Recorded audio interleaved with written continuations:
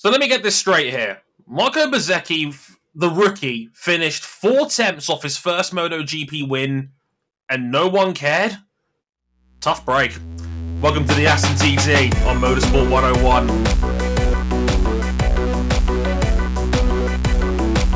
That will be a pub quiz question for years to come, folks. Years. A footnote in MotoGP's history. Welcome, everybody. That's episode 376 of Motorsport 101. I'm your friendly neighborhood host, Dre Harrison, and it was the round you've all been waiting for, folks. It was the 2022 MotoGP Aston TT, and it was good. Thank you, Aston, for not letting us down. We were really worried for a minute there going into this that this would suck, and it didn't. And it was newsworthy, and it was crazy, and all hell has broken loose from a MotoGP political standpoint because Francesco Bagnaia won this race reasonably easily, and not a word was spoken about it. It's great. I love when moments like this happen in the show. But let's go around the horn real quick. First up, RJ O'Connell. Good to see you back, buddy. How's it going? I'll tell you that Virginia International Raceway is as pretty and as scenic as everybody who is in the know tells you it is. I admittedly didn't know much about the place. I didn't know it had closed for 30 years before reopening in its modern and current state. It's still very pretty. I got traded to a good week of racing, and after recuperating from the weekend, the long weekend that was, I'm back to talk about some motorcycles. Good man. Honestly, Virginia does look beautiful. It really does. I've noticed that in picture and in video game form. I've been playing it on Ride 4 the other day as well. Steam sale. Pick it up. It's good. But, yeah, good times all around. With me again, Cam Buckley. Hello, sir. Hi, everyone. You know, if you think about it, underperforming Japanese manufacturers are like a London bus. You wait 40 years for one of them to fail to score points, and then both of them fail on successive weekends. How? How does this happen? This sport is fucked up. Honestly, how have we gotten to a point where, 10 years ago, you could only win if your bike was blue or orange, and 10 years later, we've had back-to-back weekends where neither of them have scored points. How? This is so weird. This is Suzuki erasure, my friends. It's put everything out of kilter. This is MotoGP's multiverse of madness, folks. Speaking of which, Ryan King, hello, sir. How's it going over there? Hello. Man, I just want Brad Binder to pass some fucking bikes. It was going well until that last lap. He to be fair, he did pass some fucking bikes. You know, he was running a nice, comfortable P4 until he wasn't. And then some dude on Aprilia dropped the entire fucking vending machine on his chest. Straight out of Mortal Kombat. Which was pretty much what Aleix Espargaro's must have felt like, because we'll be talking about that in the Aston TT from the top. Because, it's amazing. The podium was actually very quiet. The big story was the man who finished in fourth, Aleix Espargaro, and the man who forced him into finishing in fourth, Fabio Quartararo, who was not on the timing sheets. We'll get into why in a moment. But we'll be talking about that and just how bloody brilliant it was from Aleix Espargaro in the end. We'll be talking about the flashpoint that got us here, that crash between Fabio and Aleix Espargaro on lap 4, and everything that has happened since. Let me just say, in the space of the 4 days it has happened since it's happened, there's been multiple statements, multiple rants, and the Court of Arbitration for Sport was involved in a statement. No, really, this has happened.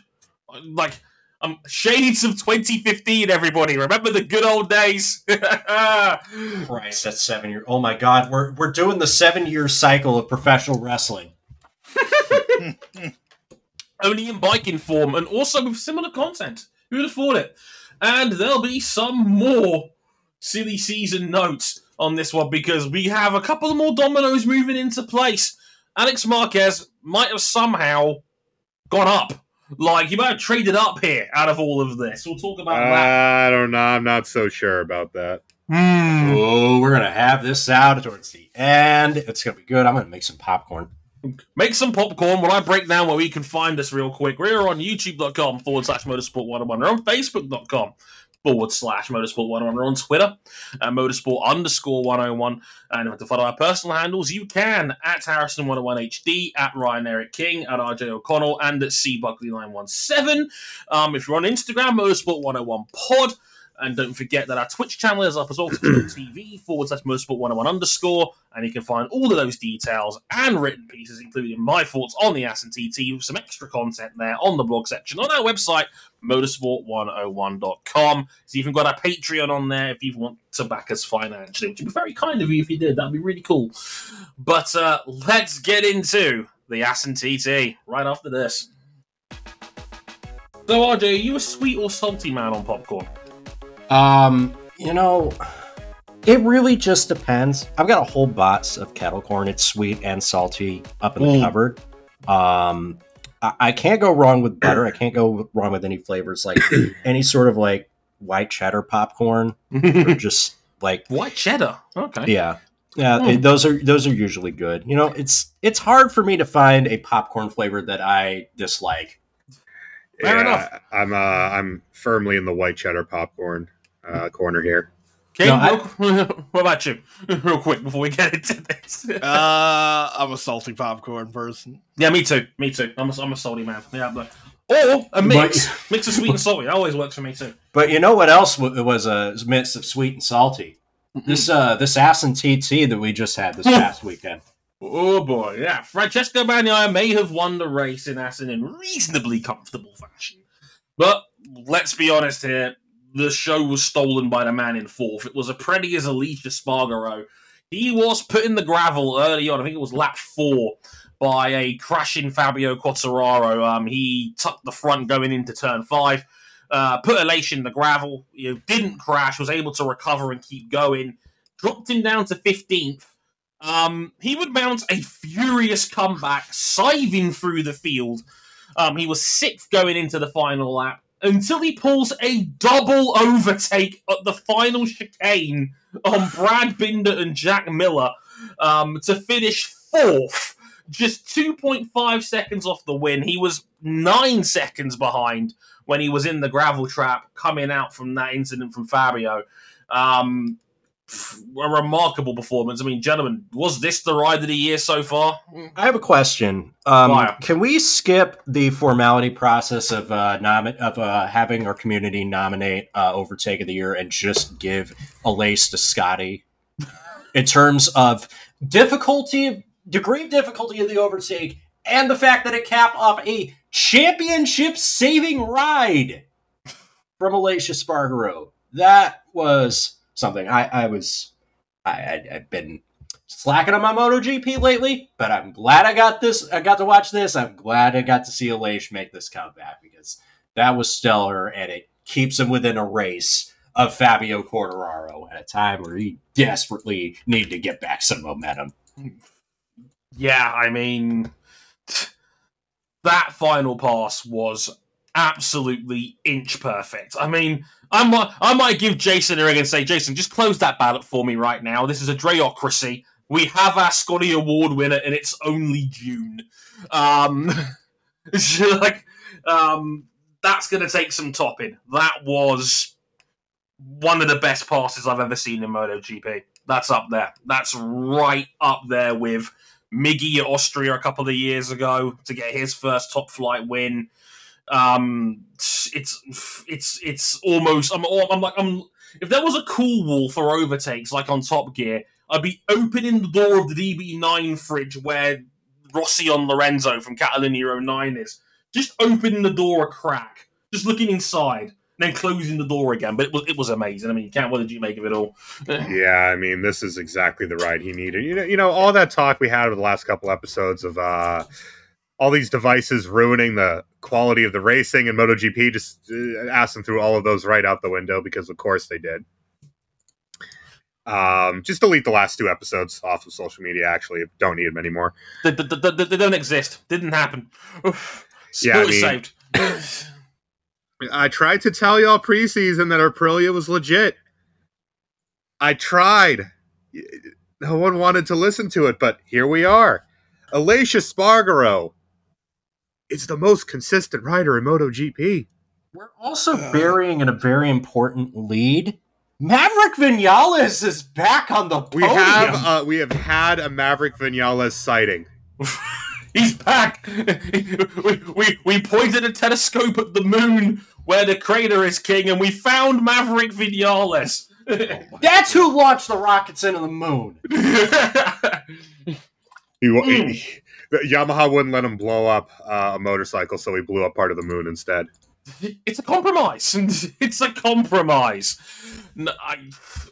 This was Aprilia's best ever weekend in MotoGP in terms of a two-bike result. To finish third and fourth, Maverick was right up there, was, gambling on tyres. But if it was anything like Germany, where he was running for a podium there as well before his ride height device failed, maybe, just maybe, the old Maverick might be creeping his way back in. Maybe it's a bit early, but I don't know. It's looking promising. I have to say, it's a hell of a lot more enjoyable to watch than watching the Maverick Vinales who just can't get out of his own way. Oh God, yeah. It's good to see him back, showing us what he can do. Because when he's on it, he is still that dude. Oh, he's still an incredible rider. When he wants to be, he's still incredible. Like I mentioned it in the intro as well, but Marco Bezzecchi is going to be a footnote in history in this race. But what a ride that was from Bez in second. 4 tenths off the win on last year's Ducati, which does anybody, I'm not even going to try making sense of the Ducati hierarchy at this point. So at one point in this race, we had Francisco on the halfway bike leading. We had Bezzecchi in second on the year-old bike. And we had, was it Martin in third on the full 2022 bike? It's what we always tell you about the consistent, reliable performance that you only get for the Ducati Desmodici line of MotoGP motorcycles. We always tell you that these bikes are so predictable and so consistently good. Has anyone listened to the last season of the show? Anyone? Help! Unfortunately, I mean, the damper we have to put on this for Aleix, though, is that he gained 13 points, and that's all well and good. Got him back within a race of Fabio for reasons we will get into momentarily. How bad does he feel about dropping the 9 points that he did? Because he was bad at math. Because it only undoes a little bit of that damage on a day where his primary title rival, it still feels weird to say that about an Aprilia rider, made a mess of things. Yeah, it was.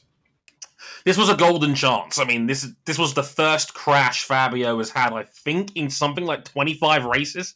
Since late 2020. Yeah, like it's first one he's had all year, and he's just ended up in the bin. It was wild. So that, and Aleix will look at that. I mean, it wasn't his fault that he was in this predicament in the first place, of course, but that was race winning level pace. Bagnaia admitted in the press conference after the race was over, if Aleix had not been hit by Fabio, he would have won this race. He openly admitted it felt like it was an undeserved win to a degree because of what happened with Aleix, but hey, they beat it, they put in front of you. And that's why they run the races. Yeah. Could you imagine if Aleix was going into the summer break minus 12 as opposed to minus 21? Oh, my Lord. Yeah, and I mean,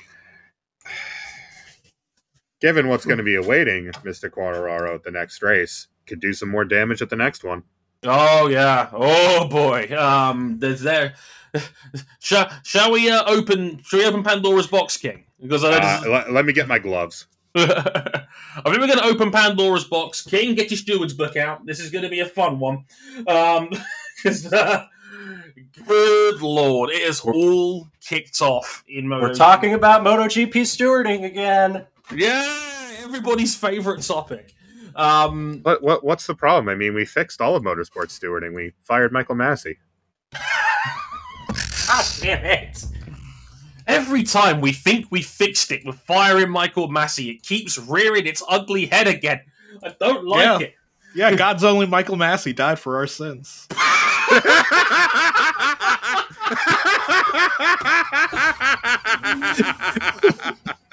My eyeballs have popped out. That's up there with one of King's. That's an all-timer from King. God almighty. Hell. While Cam finds his glasses, which has been smashed on the ground in shock, let's break down how we got to this point, because we are recording this on the 29th. It's been 4 days since this race happened. A hell of a 4 days. And, well, let's just say it got ugly. Well, a few hours after the race had finished, and everyone was packing up to go home, the MotoGP stewards office, who had said they were going to investigate the Quartararo-Espargaro crash after the race, decided to give Fabio Quartararo a long lap penalty for the next round at Silverstone when we come back from the summer break. So,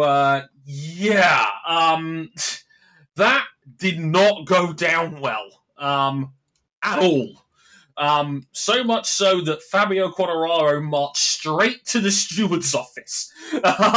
So much so it was also weird because they actually filmed it and put it on their website, like Fabio in the steward's office talking to Freddie Spencer. It was a weird one. Everyone's favorite steward, Freddie Spencer. Yeah. They love him. Like he's now number one in the power rankings after Michael Massey's relocation, shall we say? Were they telling which finger were they telling him he was number one with? The pinky. Obviously, the pinky. We're being very fancy today. Yo, that Instagram post went viral. I thought it was just like, first he marched to Instagram and then he marched over to the steward's office. Yeah. Let me give you the dramatic reading of this. Sure. Well, a long lap for the next race. Now you cannot try to overtake because they think you're too ambitious. From the beginning of the year, some riders made racing incident, but apparently mine was too dangerous. Congratulations to the stewards for the amazing job you're doing. Next time, I don't try any overtake to think about not taking a penalty. That was literally word for word how he typed it up with that weird big Instagram font and the sarcastic clapping emojis. It was great. Happy holidays, everybody. That was the last post Fabio said before going on holiday, because he was on holiday. People got steaming mad about this. Van Man was absolutely raging. Multiple angry blog posts were written. Like, what are these stewards doing? This was a racing incident, etc., etc. And yesterday, it got thicker because Yamaha team boss Lynn Jarvis released a statement in collaboration with the Monster Energy Yamaha team in general. Here's the... I'm not going to read the full statement because it's actually a bit lengthy for a statement, but I'll read out the key point here. This is from Lynn himself. Quote, Fabio Quartararo, the Monster Energy Yamaha MotoGP team, and Yamaha have always striven for fairness and sportsmanship in MotoGP. We are disappointed to see the inequality with which penalties are applied by the FIM MotoGP Stewards panel. We wanted to appeal the decision of the stewards on Sunday at the Assen track, but this type of penalty is not open to discussion or appeal. We then wanted to raise the issue, as a matter of principle, with the CAS, the Court of Arbitration for Sport. Yes, that CAS. But equally, such a matter is not open to appeal. It is precisely for these reasons that correct, balanced, and consistent decisions should be taken by the stewards in the first place and executed with the correct, reasonable time frame. Long story short, fellas, Yamaha be pissed. Capital letters painted red. They be angry. They want action. I mean, gentlemen, I ask, first and foremost, was this a deserving penalty for Fabio now we've seen it, and how much are the stewards to blame for the messy reaction? Snap reaction. I'm no rider. I rewatched the highlights of the race because this was the part of the race I missed upon first watch, and I felt like Fabio could have waited a few more corners to get this move done, but you never know. It may have been one of those instances where, like, if you don't make a move now, you're never going to make it back because the lace is going so fast. But I don't know. Yeah, it would have been cool just to take the points. It's tough. All right, gonna put my hazmat suit on. Once more into the breach, Buckley. Pretty much a copy and paste of the notes you have here. Was the penalty deserved? Yeah. It was. It wasn't a low percentage move. It was a no percentage move. He completely failed to make the corner, and he rode Aleix off into the gravel, broke his own bike, got back on the bike, and then crashed again because that initial spill broke one of his electronic sensors, his traction control sensors. Here's the problem, though. Oh, God. Nakagami's crash with Bagnaia and Rins wasn't penalized. Nope. Nakagami on Rins and Mugello, which was about equally as ridiculous, not penalized. Mm-hmm. Jack Miller on Mir, where was it? Portimao? Portimao, yeah. Not penalized. Mm-hmm. Bagnaia on, I want to say it was Martin. Yeah. Back in Qatar. Yep. Was there a penalty for that? No. So the precedent that's been set all year by Freddie Spencer and his band of incompetent clowns is there is no line for riders to follow. They don't know where they are. Racing drivers / riders are stupid, and they are going to take the limit as far as they can go. That is their job. That is why they get paid the big bucks. So was the penalty deserved? Yes. But we've had plenty of other penalty-worthy crashes this year that have been left not only with... Because a long lap penalty isn't the end of the world. No. It's not a race ban. It's not a pit lane start. But we haven't even had any action on those other crashes this year. Our friend of the show, Steve, points out that this was an almighty yeet from Fabs. But Dre, you're about to launch into a point that I think is really fascinating about all of this. This seemingly hypocritical reaction from people who have wanted riders to get harsher penalties for contact in races, and now that somebody has been thrown the book for contact during races, they're like, whoa, way too far. Yeah, that was the overriding feeling that I got seeing the snap reactions on Twitter after the race had finished. And, like, the overriding theme that I've noticed when it comes to how people talk about MotoGP and its stewarding is that, you know, we've wanted harsher punishments towards the riders for reckless behavior. Yes. And that has been that's the general theme that I've noticed in the last maybe 3 or 4 years or so, right? Yeah. Now, the thing is that, as Cam quite rightly says, was this the most egregious of incidents? Absolutely not. No. Was this worthy of a penalty? I agree with Cam. I think it was reckless. I think Fabio had no chance of making the corner, and I think he's ruined the man's race as a result of it. And yeah, I think a long lap penalty was a fair and correct decision for what it's worth. In a vacuum. And that's the problem. In a vacuum, this was a perfectly reasonable decision. The problem is, I've had most of the main people I respect in bike racing say this was a racing incident, which, one, I completely disagree with. And second of all, isn't this exactly what you guys wanted? Like, I thought you guys wanted harsher punishments. I thought you guys wanted the stewards to get off their hands and start throwing penalties around at people. Oh, it's happened. When it's a rider that they like. But that leads me to the interesting that you think, because I am starting to I when you put this out here, I agree that Yamaha might be deliberately blowing this way out of proportion so they can agitate for a change in the stewarding board. I must admit, this is a bit of a wild theory for me. I don't normally dabble into this sort of, like, almost conspiracy-based talk. But for me, I can see as Lin Jarvis admits in his statement, he can't overturn this. You can't get a long lap penalty overturned. It's in the rule book. You can't overturn a long lap penalty, right? So why else, for what other good reason, would Lin Jarvis essentially, I would say throw his toys out of the pram, but he's thrown the pram into a ditch, quite frankly. He's like this is a full-on strop. But, I mean, you look at some of the other parts of the statement, there's parts in it that says, You don't leap to the Court of Arbitration for Sport as a first response.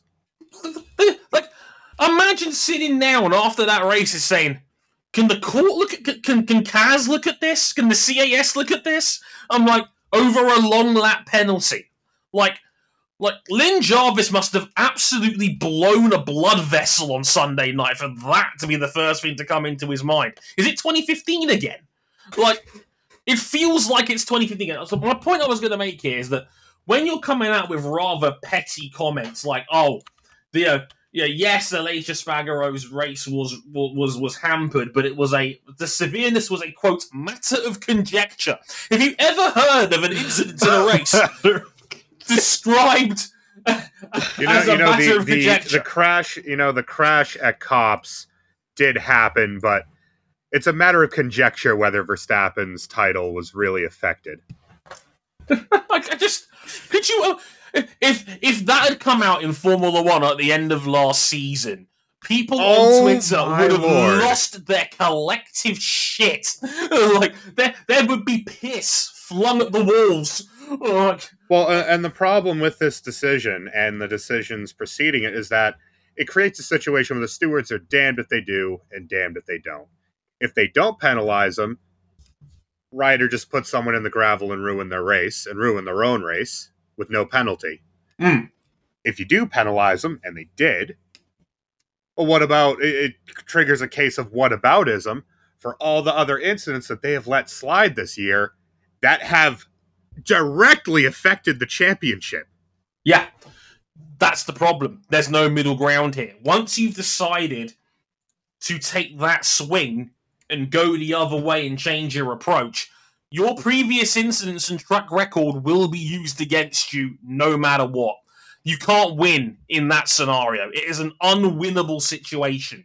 It's the Kobayashi Maru of MotoGP stewarding. You can't do it. And the overall point I was going to make here is that why else would Lin Jarvis and Yamaha write a whole ass statement 3 days after the fact for a penalty they know they can't overturn? What other reason could it possibly be than to try and kick up enough of a stink to try and get Freddie Spencer outed? A public humiliation campaign. Because at the end of the day, the stewards are not the face of the sport. No. But if you make them the face of the sport and you make them the reason why this bad thing happened to this team that you like, you make yourself the good guy in that situation and you paint someone else in a bad light. Much like NHL referees send flowers to Major League Baseball umpires every day because without them, they would be the worst officials in North American big sports. I'm betting Formula One officials at times have to send MotoGP stewarding panel a whole bouquet of flowers. Well, and at this point, like, As David Emmett of Moto Matters quite rightly puts on Twitter, like, Spencer's failed to put out a consistent line for riders to follow. He's lost the sport. He's lost the confidence of the riders. He's lost the confidence of the teams. If we're going to continue with the panel we've got, they have to drop Spencer. You reckon? Like Michael Massey being the face of systemic problems, Spencer has now become the face of systemic problems with MotoGP stewarding. Rightly or wrongly. I think it's a bit of both. Are we there? Are we at that point where I think if Yamaha is willing to issue a statement that damning, he's lost the riders and the teams. Like, but is that going to be enough for either Dorna to make a move or for Freddie to even maybe resign? Because I don't think so. His heat has been nuclear for a good month now. Like, he was torched by Alex Rins after Catalunya. Like, I believe he called them cunts in another statement, which is about about as strong as you can get without hovering into slur territory. Hi, Yuri Vips, DK Senior. How you guys doing? Terrible? Good. Yeah, exactly. It's more on that when we talk about Formula One next. Whenever that is. I don't see how his position is still tenable when you've got half a dozen riders have come out openly against you. Teams are coming out against you. Something has to change. Something somewhere along the line has to give. Whether it's him, whether it's Dorna issues some kind of statement, something has to change. Because it's getting worse. Yeah, because that's the thing about this as well. Dorna stayed silent on this matter pretty much the whole way through. They refused to comment on Catalunya's incident and Alex Rins' comments about race direction. We did get a statement from Spencer explaining why Nakagami wasn't penalised, but we didn't get one on the comments that Rins made about race direction. They've largely sat on their hands through all of this, and this is not an ideal scenario at all. Like, it's tricky to say the least. And no matter what precedent they set going forward, if they do, and no matter what decisions they make, no one is going to consider in good faith anymore. What do you make of it all? Point. What do you make of it all, man? Like, is this untenable? I wouldn't say it's untenable, but it's clearly an intimidation tactic where even if Spencer doesn't get fired, it'll make him think twice about giving any Yamaha rider a penalty. Because that's the thing, right? What if we get a similar incident at Silverstone, and then Spencer's got to make a call, one way or the other. He's damned either way here, surely. Well, he should just ignore what Jarvis says. It's as simple as and just hope it goes away eventually. And just because at some point Lynn Jarvis is going to look like an idiot for constantly complaining over these calls. If Freddie Spencer's really about it, he shows up Sunday dressed like Judge Dredd. I am the law. It is a messy scenario. Again, we'll keep you posted if anything happens regarding that. But you're damned if you do, and you're damned if you don't in this scenario. And I don't envy Spencer in that position at all. He's probably gotten a few of these wrong, but I'm having trouble. Other than this one, and again, look at Nakagami and that crash that ended up breaking Rins' wrist was far more severe than this. No penalty. No kidding. There's no consistency here. None. That is a problem. So, before we get out of here, We had a bit of silly season talk as well come out of this round because Transfer market, baby. Let's go. Transfer market. Yeah, let's talk about transfer market because Formula One ain't giving a shit. No. We got nothing over there on 4 wheels. We got some spice on 2 wheels. Well, we got an absolute confirmation on Sunday on race day. Alex Marquez to Gresini. He is taking Enea Bastianini's seat next year. Gresini have confirmed their lineup next year will be Alex Marquez and Fabio Di Giannantonio, who will stick around for the second year of his contract. He might have actually folded up in all of this. I mean, Cam, you're not so sure on this one. Oh, I was actually thinking. I thought we were talking about Alex Rins earlier. See, I had a feeling we were because, it's funny you mention this because he hasn't confirmed it, but given that he said that there was only one party that was prepared to give him factory backing, and that party was Honda, it looks like it's all but confirmed that Alex Rins is going to LCR next year. Yeah, good luck with that. It's better than being out of the sport, but it ain't good. Not on current evidence. Ay. My first thought was, how in the cinnamon toast fuck did Honda get such an upgrade here? They're probably gonna have a lineup in that team of Rins and Ayagura, who's been balling in the lower category this year. Yeah, great ride. He was second in Moto 2 this weekend as well. He's been taking a big step this year, which I love to see because I do like Ayagura.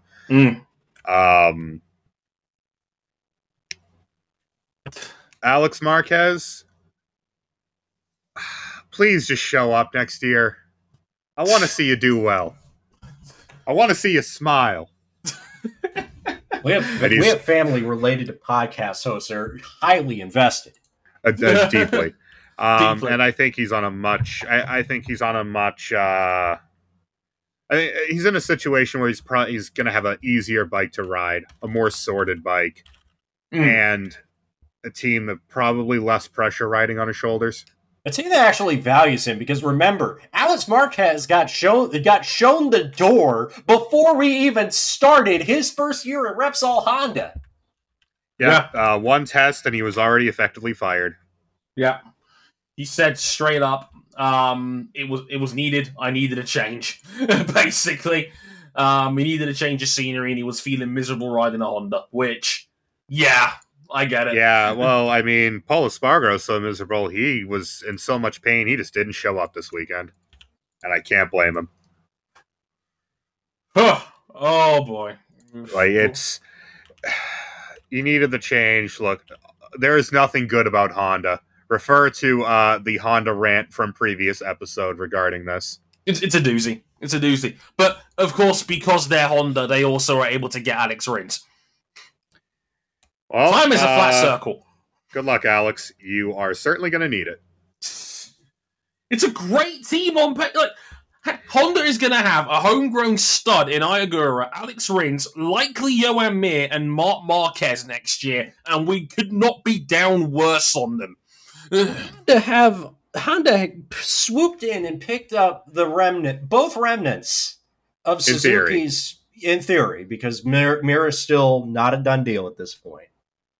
That's probably the best available seat, which is just really it's wild to sit here and think that the weakest link of Honda is Honda themselves.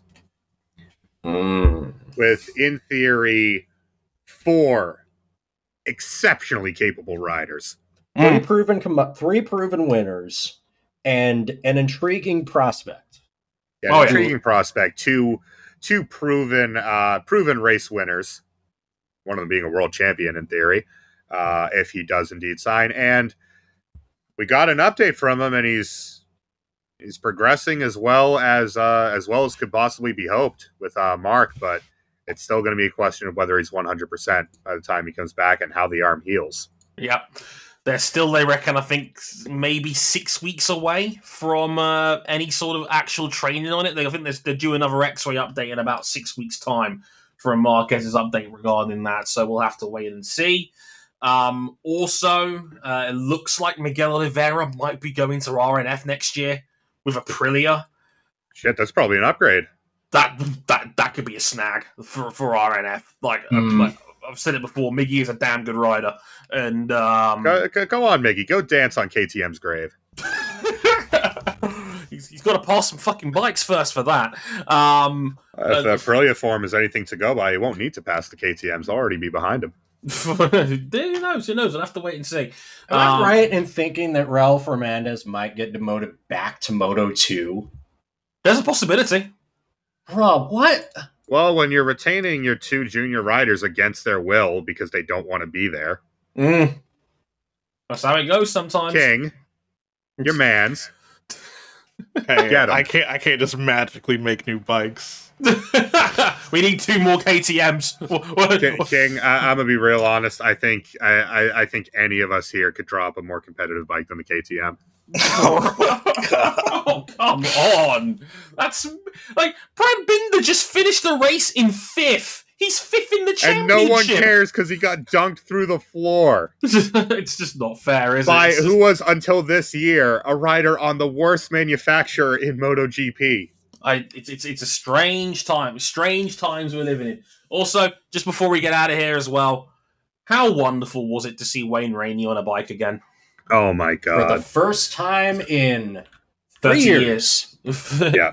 Because remember, Suzuka Sound of Engine 2019 pre-pandemic, he gets on the bike there, but he gets back on a MotoGP bike at Goodwood, and that's cool shit. Yeah, You can practically smell the 2-stroke through the screen. Yeah, a lot of smoke, and a lot of tears, I reckon, in that house because that was and another piece of news: the Finnish Grand Prix probably ain't happening because the owners of the track are bankrupt. Oh! Well, I thought it was homologation issues. Well, it costs money to homologate things. I wasn't aware that Kaimi Ring translates back to English as Circuit of Wales, but Whoa! At least they built the Kaimi Ring. They built the track first. That's progress, right? We have a track. It's something. More than we could ever say about the Boston IndyCar track. Well, we don't go there. We don't go there at all. Right. Before we get out of here, just letting you know, MotoGP is now on its summer break. It's on vacation. It'll be back in 5 weeks' time for the British Grand Prix at Silverstone. Look, the proper British Grand Prix. Fuck the cars. We don't need them around here. The real shit is on 2 wheels. It's my favourite Grand Prix weekend of the year for MotoGP. Silverstone is always good. It's on August the 7th. We'll be back for that then. Remember, Moto 2, I believe, is the main event that time. They put the MotoGP race on in the middle for some reason. Don't know why, but we'll talk about that a little bit nearer the time. That'll be on August 7th. So that'll be about a month's time. So yeah, do check that out. It'll be great. But MotoGP's on vacation, so it'll be a little break. It'll be back in a month's time. Next up for us will be, triple header weekend. Formula E, IndyCar and Formula One all this weekend. IndyCar Mid-Ohio, Formula E Marrakesh, Formula One. Oh, it's Silverstone. Yay. In Silverstone. Yay.